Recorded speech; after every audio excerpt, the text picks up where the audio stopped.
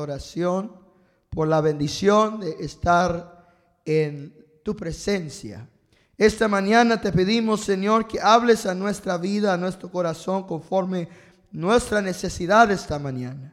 Y que cada uno de nosotros pueda sentir tu voz hablando a nuestro corazón, a nuestra vida, y dándonos a entender la grandeza de tu propósito para nuestra generación. Te pedimos, Señor, unción sobre mis labios de barro para predicar tu palabra. Unge también el oído de mis hermanos para que puedan oír y poner en obra tu palabra. Te lo pedimos en Cristo Jesús, y el pueblo del Señor dice amén. Amén. Puede tomar su lugar.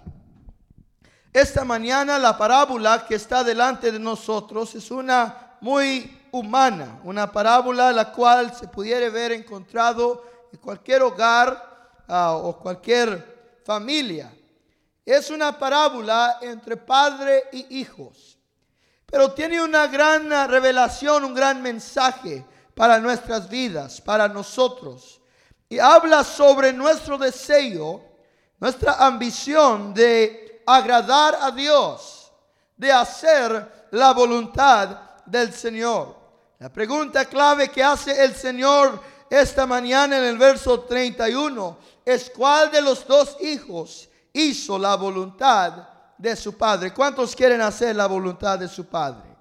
Ese debe ser el deseo, el carácter de la ambición de cada cristiano, ser agradable a Dios. Y dijo el apóstol Pablo en su carta, dijo: mi deseo, mi ambición a los corintios es agradar a Dios. Yo quiero ser agradable a Dios. Entonces, con este fin, nuestra vida debe llevar los pasos que van hacia el agrado, hacia el placer de nuestro Padre.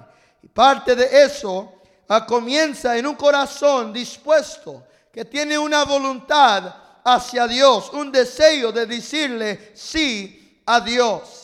Cuando usted y yo oímos que Dios nos dice, están caminando, están viviendo en una época de milagros, de bendición, usted y yo debemos cautivar esa promesa con un sí y un amén, con un deseo de decir: Señor, yo quiero hacer lo que tenga que hacer para cumplir tu voluntad, para recibir en mi vida las cosas que me has prometido, las cosas que me has dado en este día, en este año. Que yo quiero hacer tu voluntad para poder caminar en tu bendición. Este pasaje esta mañana nos presenta una oportunidad. El padre viene a sus hijos y les da una oportunidad. La oportunidad que él les da quizá para algunos no es oportunidad. Quizá para algunos parece ser mejor como una imposición. Pero la realidad es que el padre le da la oportunidad a sus hijos de trabajar con él en su viña. Le dice: hijo, quiero que vengas a trabajar conmigo en la viña. Para algunos quizá esto sería una imposición. Yo no quiero ir a trabajar, yo no pedí trabajo, yo no pedí ocupación. Pero sin embargo, si lo vemos de la manera espiritual, cada oportunidad que Dios nos da es a la vez una oportunidad para trabajar, y a la vez es una oportunidad de estar al lado de Él y pasar tiempo con Él. Entonces esta mañana se nos presenta una oportunidad. Ven conmigo a la viña, ven conmigo a la labor, quiero que trabajes conmigo. ¿Por qué será que el padre quería que el hijo caminare con él y trabajare en la viña? El deseo del padre era de que el hijo llegara a entender, a conocer y a amar la viña. Que él amare lo que él amaba. Que él supiera trabajar y hacer las cosas que rindían fruto. Que él pudiera entrar a la viña y ver a su padre llevar a cabo esa labor. Podía ser para él una experiencia de bendición, de poder aprender la voz de su padre, poder aprender la forma en la cual él hacía las cosas y las decisiones. Y esta es la gran oportunidad que usted y yo tenemos cada día al caminar con Dios. Tenemos la oportunidad de caminar con Dios, de oír su voz, de aprender de Él, de acercarnos a Él y aprender sus caminos, de conocer su corazón, de conocer el palpitar del corazón de Dios. Y esta oportunidad se le ofrece a cualquier hijo y hija de Dios que la quiera recibir mediante la fe. Entonces esta mañana el Señor dice: ven conmigo a la viña. ¿Qué es la viña? Primero entendemos que la viña es el pueblo de Dios. Es aquello que Dios ama. Dios ama la viña.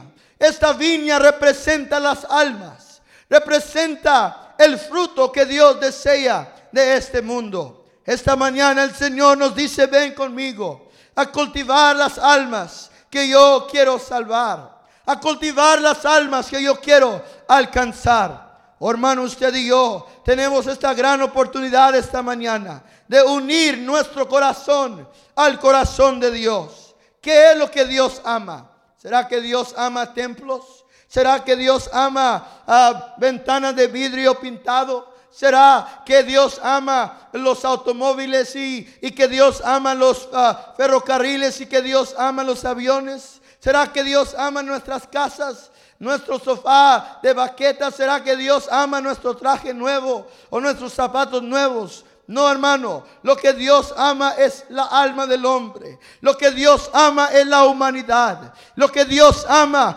es aquello que Él dio su Hijo para salvar. Él ama al pecador. Él ama al perdido. Él ama las almas de los hombres. ¿Cuántos están alegres esta mañana que Dios lo amó a usted? Que Dios lo amó de tal manera que dio su Hijo unigénito, para que todo aquel que crea en Él no se pierda, mas tenga vida eterna. Usted y yo tenemos que cultivar este amor por la viña. Cultivar este amor por las almas. Este amor y este deseo de traerle fruto a Dios y de trabajar con Él. Porque lo que Él está haciendo en el mundo, Él está haciendo a través de la iglesia, a través de sus hijos. Él no va a enviar los ángeles a predicar. Él no va a enviar a los ángeles a hacer el trabajo de la iglesia. Nos ha enviado a usted y a mí. Nos ha dado esta gran oportunidad. Dice la Escritura que en el Antiguo Testamento dice que Jehová compró una labor descuidada, olvidada, ya crecida de espinos y de hierba. Una labor que había perdido su valor y su fuerza. El terreno, la tierra ya había perdido lo necesario para producir buen fruto. Pero Él compró esta labor y Él entró hacia ella y comenzó a sacar aquella hierba. Comenzó a desenraigar aquellos árboles silvestres o que no eran parte de la viña. Comenzó a sembrar de nuevo un viñar. Y después de su trabajo, de su labor, ese viñar se formó en un lugar de gran fruto. Dice la Escritura que Él puso una torre dentro de él para poder supervisar, para poder guardar y proteger esa viña. Oh, hermano, esa viña es nuestra vida. Esa viña es el mundo el cual Dios vino y halló sin orden, sin esperanza, sin fruto, en muerte, lleno de espinos, de pecado y de maldición. Pero Él entró con su preciosa y poderosa palabra. Y el arado de la palabra rompió aquel terreno infértil. El arado de la palabra rompió aquellas raíces malas, aquella maldición, aquella plaga la rompió y la sacó. Y ahora Él ha hecho de nuestra vida una viña, un viñar el cual da fruto y da gloria a Dios. Esto es nada menos que la gracia y la gloria de Dios operando en nuestra vida. Y ahora Él nos dice a nosotros: hijo, ven conmigo a la viña. Ven a trabajar. Ven a amar lo que yo amo. ¿Cuántos esta mañana desean decirle sí al Señor? Desean decirle sí a lo que Dios ama y a lo que Dios desea y Dios quiere. Esta mañana vemos que había dos hijos. El primer hijo, dice la Escritura, que dijo el padre: ven conmigo a la viña. Y el hijo dijo: no, no quiero ir. No tengo interés en ir. Yo no quiero ir a trabajar. Y sin duda esto fue duro para el padre oír. Y sin duda fue algo que traspasó su corazón, porque él estaba rechazando la oportunidad de trabajar con el padre. Estaba rechazando la oportunidad de ponerse a la par y trabajar al lado de este Dios, el cual nos ha dado el dicho de ser llamados sus hijos. Él dijo: no, no quiero ir. Quizá dijo no porque ya había pasado mucho tiempo en la labor. Quizá dijo no porque ya había tenido una experiencia mala. Quizá dijo no porque entendía lo duro que era el trabajo. ¿Por qué usted y yo le decimos no a Dios a veces? ¿Será porque hemos tenido una mala experiencia? ¿Porque alguien nos ofendió? ¿Porque alguien nos vio mal? ¿Porque alguien no nos saludó? O quizá porque hemos peleado y trabajado duro y no hemos recibido el galardón que buscábamos en lo natural. Bueno, hermano, cual sea la razón en la cual usted y yo quizá en alguna hora le hemos dicho no a Dios, esta mañana Él quiere que usted hagamos lo que hizo este hijo. El hijo dijo a Dios, o le dijo al padre no. Pero dice la escritura: después él vino arrepentido y fue a trabajar. Después él entendió la oportunidad y dijo: yo quiero lograr esto. Hice el error de decir que no, pero quiero entrar y hacer el trabajo que mi Padre me ha dado para hacer. Esta mañana el Señor le da a cada uno de nuestras vidas la oportunidad de arrepentirnos, de decir sí a Dios, de decir: Señor, un día yo dije que no te iba a servir, pero ahora sí te voy a servir. De decir: Señor, sí, un día dije que ya no iba a ir a la iglesia, pero voy a seguir buscando tu rostro en la casa del Señor. Y si usted hoy está lejos del Señor, Él te da la oportunidad de decirle sí a Él, de arrepentirte, de regresar tu camino hacia Jehová. Y si usted se regresa hacia Jehová, Él lo recibe esta mañana con brazos abiertos, con gran gracia y con gran bendición. ¿Cuántos quieren oír el sí de Dios en su vida? A ver, ¿cuántos quieren oír que Dios les diga sí? Oh, todos queremos oír el sí de Dios. ¿Queremos una casa mejor? Queremos que Dios diga sí. Queremos que si estamos enfermos, queremos que Dios diga: sí te voy a sanar. Si estamos tristes, queremos que el Señor diga: sí voy a animarte, voy a darte mi presencia para animarte. Si estamos en necesidad de un carro nuevo, queremos que el Señor diga sí. Todo mundo quiere el sí de Dios, pero quiere el sí nuestro. Queremos el sí de Dios y de acuerdo a la palabra del Señor tenemos el sí de Dios. Dice 2 de Corintios capítulo 1 verso 20 que cuántas son las promesas de Dios, son sí y amén en Cristo. ¿Cuántos creen esta mañana que las promesas de Dios son sí y amén en Cristo? Hay más de 3,000 promesas en la Biblia. Algunos dicen que a lo mejor hay hasta 8,000 promesas en la Biblia.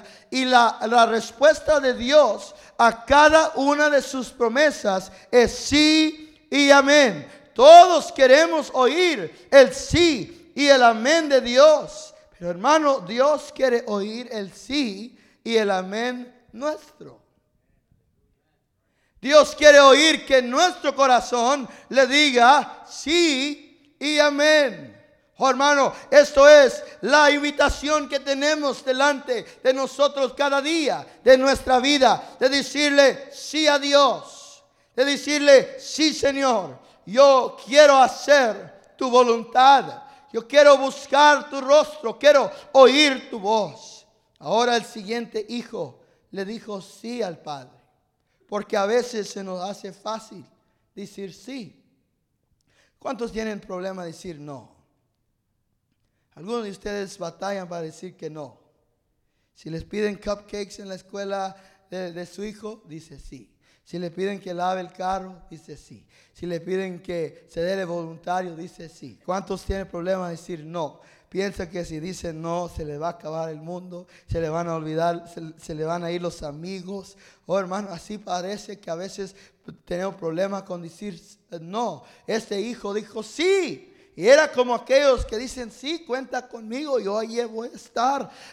Tú no temas, yo voy a estar ahí. Yo tengo tu espalda. Yo te voy a ayudar. Voy a salir a trabajar. Pero luego se arrepintió y dijo, no, prefiero no ir. Dije que sí, pero ahora no voy a ir. Y dice la palabra del Señor en el sermón del monte. El Señor Jesucristo dice que tu sí sea sí y tu no, no. Y ese tiene que ser el carácter del pueblo de Dios. El carácter del cristiano es cuando yo doy mi palabra. Si digo sí, es sí. Cuando digo no, es no. Pero yo voy a hacer lo que yo he dicho. Y dice la Escritura que el hombre justo, cuando da su palabra, la cumple aunque le duela. La cumple aunque tenga o batalle para cumplirla. Eso nos hace más sinceros y también nos hace pensar más antes de decir o dar la palabra. Cuando la cumplimos y la cumplimos aunque nos duela, nos hace pensar, la próxima vez yo no voy a dar la palabra tan fácil. No me voy a rendir tan fácil, sino que voy a tomar mi tiempo para pensar. El Señor quiere un pueblo que tenga este carácter, que diga sí y que sea sí. Que diga voy y que vaya. Que diga voy a honrarte y que le honre. Que diga Señor voy a creerte y le crea a Dios. Él está buscando un pueblo con una disposición hacia su corazón, hacia su labor, hacia su viña, que diga sí Señor. Pero este hijo dijo sí y luego dijo no. ¿Por qué diría no? Quizá porque después pensó, oh no, ¿en qué me metí? Esto es mucho trabajo. Esto es mucho problema. Amar a la gente es mucho problema. Amar a la iglesia es muy duro. Amar al perdido es muy duro. Oh hermano, todos queremos amar al perdido cuando llega en traje y corbata, bien peinado y con buena esencia. Pero cuando llega y no se ve como nosotros y no se peina como nosotros y tiene un estilo de vida diferente al nuestro, ahí nos batallamos decir, yo quiero amar al pecador.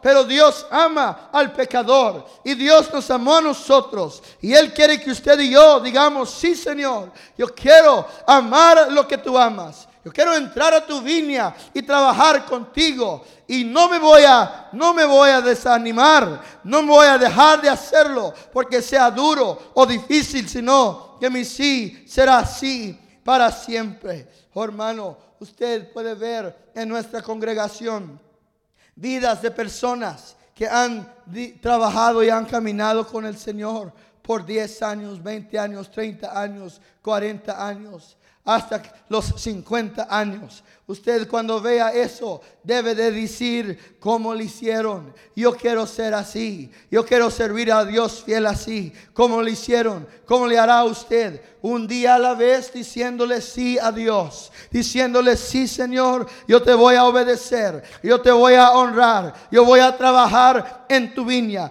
Yo voy a hacer lo que tú has demandado de mí. Porque soy tu hijo. Porque deseo hacer tu voluntad. Ahora, hermano, si su sí es sí a Dios, hay 3 áreas donde usted y yo tenemos que decirle sí a Dios. 3 áreas en nuestra vida donde tenemos que ocuparnos con una disposición hacia la voluntad de Dios. La primera es decir sí a su voluntad. Sí a la voluntad de Dios. ¿Cuántos quieren hacer la voluntad de Dios? ¿A cuántos quieren hacer la voluntad de Dios? Dice Efesios Salmo 40 verso 8. Dice mi deleite es hacer tu voluntad, oh Dios, y tu ley he escrito sobre de mi corazón. Isaías 1:19 dice si eres obediente comerás el bien de la tierra. Oh, hermano, esta es la promesa de Dios para todo aquel que dice: Señor, yo quiero hacer tu voluntad. ¿Y dónde se encuentra la voluntad de Dios? ¿Dónde encontramos la voluntad de Dios para nuestra vida? La voluntad de Dios la encontramos en la palabra de Dios. La palabra de Dios es la voluntad de Dios. Diga conmigo: la palabra de Dios es la voluntad de Dios.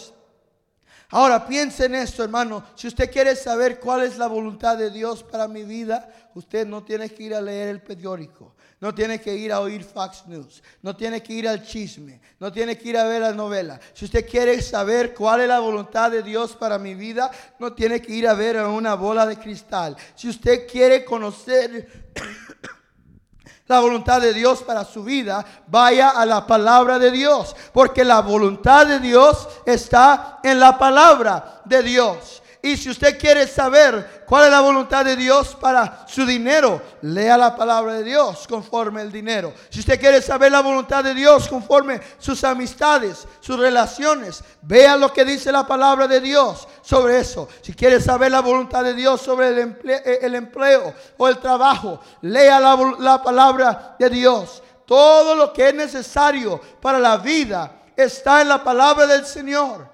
Y si usted tiene el deseo, y yo tengo el deseo de hacer la voluntad de Dios, tenemos que conocer la palabra de Dios.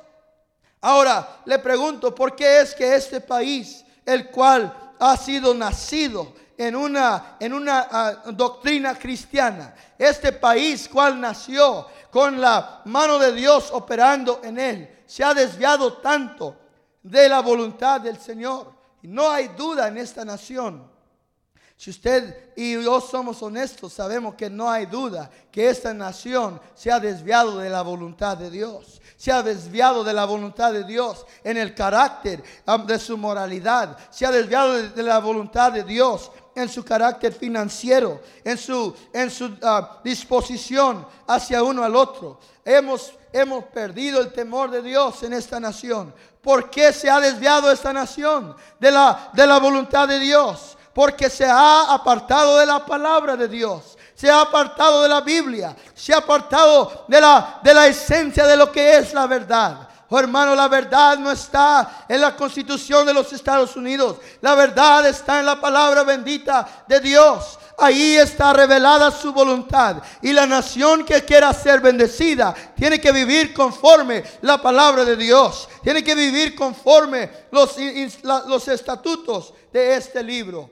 Y cuando la nación abandona este libro, la nación abandona la bendición. Cuando una familia abandona este libro, la familia abandona la bendición y la gracia de Dios. Cuando una vida abandona este libro, abandona lo que es la vida y la vida eterna. Esta mañana usted y yo tenemos el deseo de hacer la voluntad de Dios. Tenemos que conocer la palabra de Dios. Y sabe usted lo triste de nuestra situación es que hoy en este día tenemos más Biblias que ninguna generación antes de nosotros. Si usted se pone a contar, me imagino que usted va a hallar varias Biblias en su casa. Va a hallar una aquí, una allá, una que se le olvidó. Algunos tenemos muchas Biblias en nuestra casa, 7 o 8 Biblias en la casa. Pero aunque tenemos más Biblias que ninguna generación antes de nosotros, sigue siendo el libro menos leído del pueblo del Señor. Entonces, si no leemos la Biblia, si no conocemos la palabra del Señor, no conocemos la voluntad de Dios para nuestra vida. Y viene el desvío, viene la perdición a nuestra vida. Entonces yo le encargo esta mañana a usted: diga sí a la voluntad de Dios. Diga sí a lo que Dios dice en su palabra. A veces no nos gusta lo que dice la palabra. A veces no nos parece, porque a causa que nuestra carne tenga que ser dominada a la forma que Dios quiere hablar y operar. Pero es mejor sujetarnos a la voluntad de Dios que hacer nuestra propia voluntad y caer en el delito, el pecado y la separación. ¿Cuántos dicen amén esta mañana? En la casa del Señor. Están bien calladitos esta mañana. Así que sé que me están escuchando. Sé que están oyendo esta palabra. Qué tan importante es decirle sí a la voluntad de Dios. Pero también tenemos que decirle sí a la manera de Dios. ¿Cuántos saben que Dios tiene su manera? Usted sabe que los hombres tienen su manera. Y usted si quiere que el hombre en la casa haga algo, tiene que dejarlo hacerlo a su manera. O la hermana tiene su manera. Y a ella le gusta hacer las tortillas a su manera. O no hacerlas a su manera. Ella quiere limpiar la casa a su manera. Cuando el hermano va a Corpus, él quiere ir a su manera. La hermana dice, ¿por qué no nos vamos por el 37? Él dice, no, yo me voy a ir por Sinton. Pero por allá es más lento. No, yo me voy a ir por allá. ¿Por qué? Porque es su manera. Todos tenemos nuestra manera. Todos tenemos nuestra forma que queremos y nos gusta hacer las cosas. Y si nos dejan hacer las cosas a nuestra manera, contentitos, en paz, no hay problemas. Pero cuando no nos dejan hacer las cosas a nuestra manera, comienza a salir la carnita, comienza a salir aquel hombre viejo. ¿Cuántos están oyendo esta mañana? Dios tiene su manera. Y si usted quiere la voluntad de Dios, quiere el sí de Dios, usted y yo tenemos que darle el sí a la manera de Dios, a la forma que Dios quiere hacer las cosas. Escuche bien lo que dice la Escritura. Dice que Israel conoció las obras de Jehová, pero Moisés conoció sus caminos. Fíjese bien la diferencia. El pueblo de Israel vio los milagros, vio la nube de fuego y la nube que los seguía de día. Vio la gloria de Dios bajar en el tabernáculo. Vio el fuego descender del cielo a encender el altar. Vieron el maná, comieron el maná, el pan que bajó del cielo. Vieron esta gloriosa representación y revelación de Dios, pero nunca conocieron a Dios. Se acercaron a los milagros, se acercaron a las obras, se acercaron a los regalos, pero nunca se acercaron al que las estaba dando, al que estaba haciendo las obras, al que estaba dando los regalos. Pero Moisés dijo, yo voy a ir más allá, porque si hay una nube, tiene que haber una gloria. Si hay un fuego, tiene que haber una gloria. Si hay una ley, tiene que haber un dador de la ley. Y yo no quiero conocer simplemente la obra, quiero conocer el obrador. No quiero conocer simplemente la mano de Jehová, quiero conocer el rostro bendito de Jehová. Quiero conocer la manera de Jehová y los caminos de Jehová. Oh, hermano, ¿cuántos quieren conocer los caminos de Dios? Usted los va a conocer caminando con Él. Caminando con Él, diciéndole, sí, papá, quiero ir a la viña hoy. Cuando usted vaya a la viña con Él, usted va a aprender a amar como Él ama. Va a aprender a perdonar como Él perdona.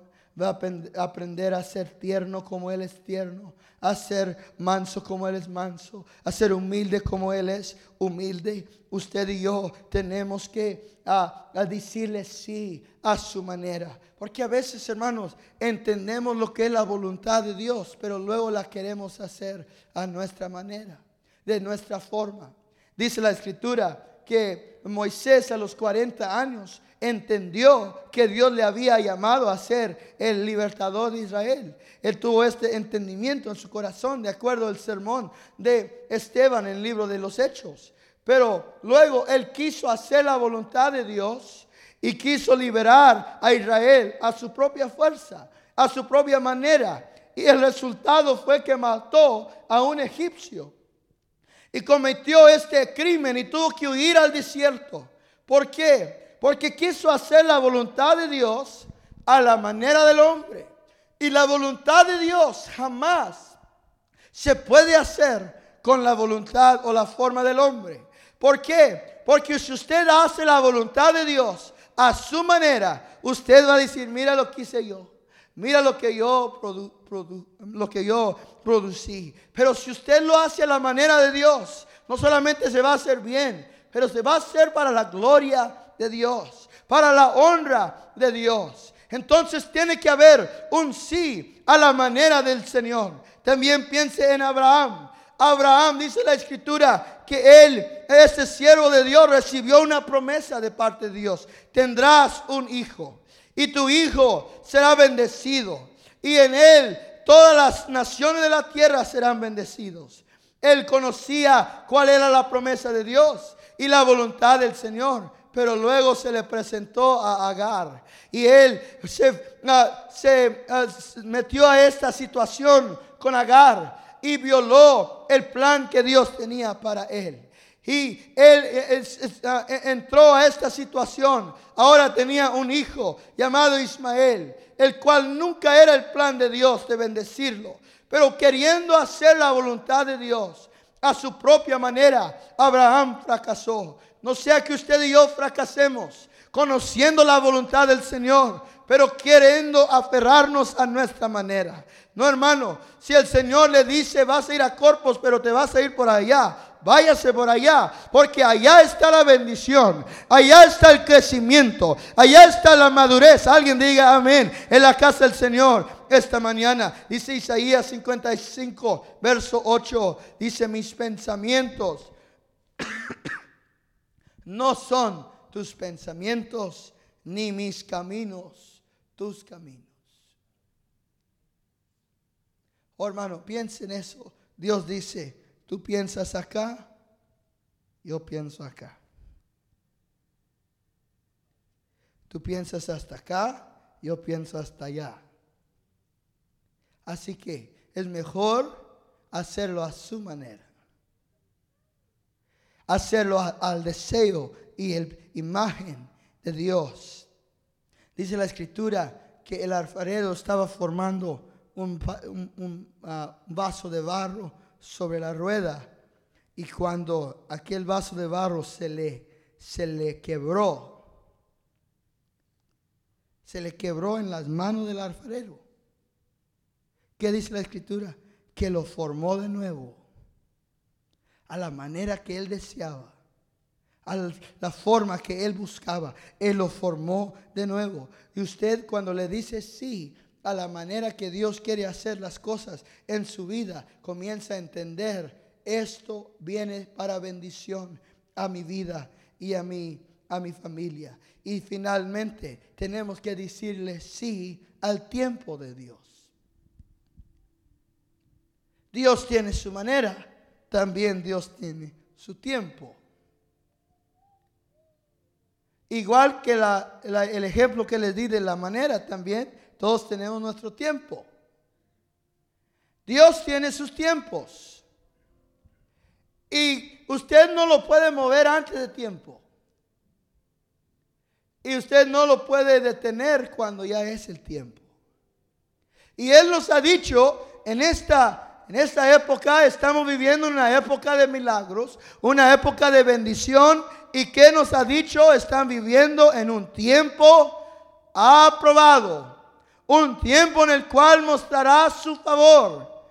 Y si usted y yo caminamos con Dios y decimos sí a su voluntad, sí a su manera y sí a su tiempo, veremos que su tiempo y su hora es mejor que la nuestra. Y nuestro deseo esta mañana no debe ser: Señor, apúrate, Señor, un poco más rápido, ya me estoy haciendo viejo, ya se me está pasando el tiempo. No, la oración debe ser: Señor, prepárame, yo quiero estar listo, porque cuando llegue tu tiempo yo quiero entrar y no detenerme. Yo quiero tener la madurez, quiero tener la gracia, quiero tener el entendimiento que yo necesito para lograr lo que tú has puesto en mis manos. Los tiempos de Dios son perfectos, y usted y yo esta mañana estamos viviendo en un tiempo de Dios.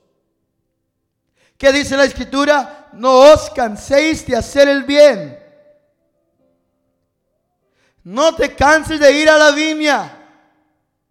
No te canses de sembrar tu ofrenda, de dar tu diezmo. No te canses de decirle al perdido que Cristo le ama. No te canses de amar a tus hijos. No te canses de orar por ellos, aunque sean rebeldes y estén perdidos. No te canses de orar por ellos. No os canséis de hacer el bien, porque a tu tiempo segarás si no hubieres desmayado.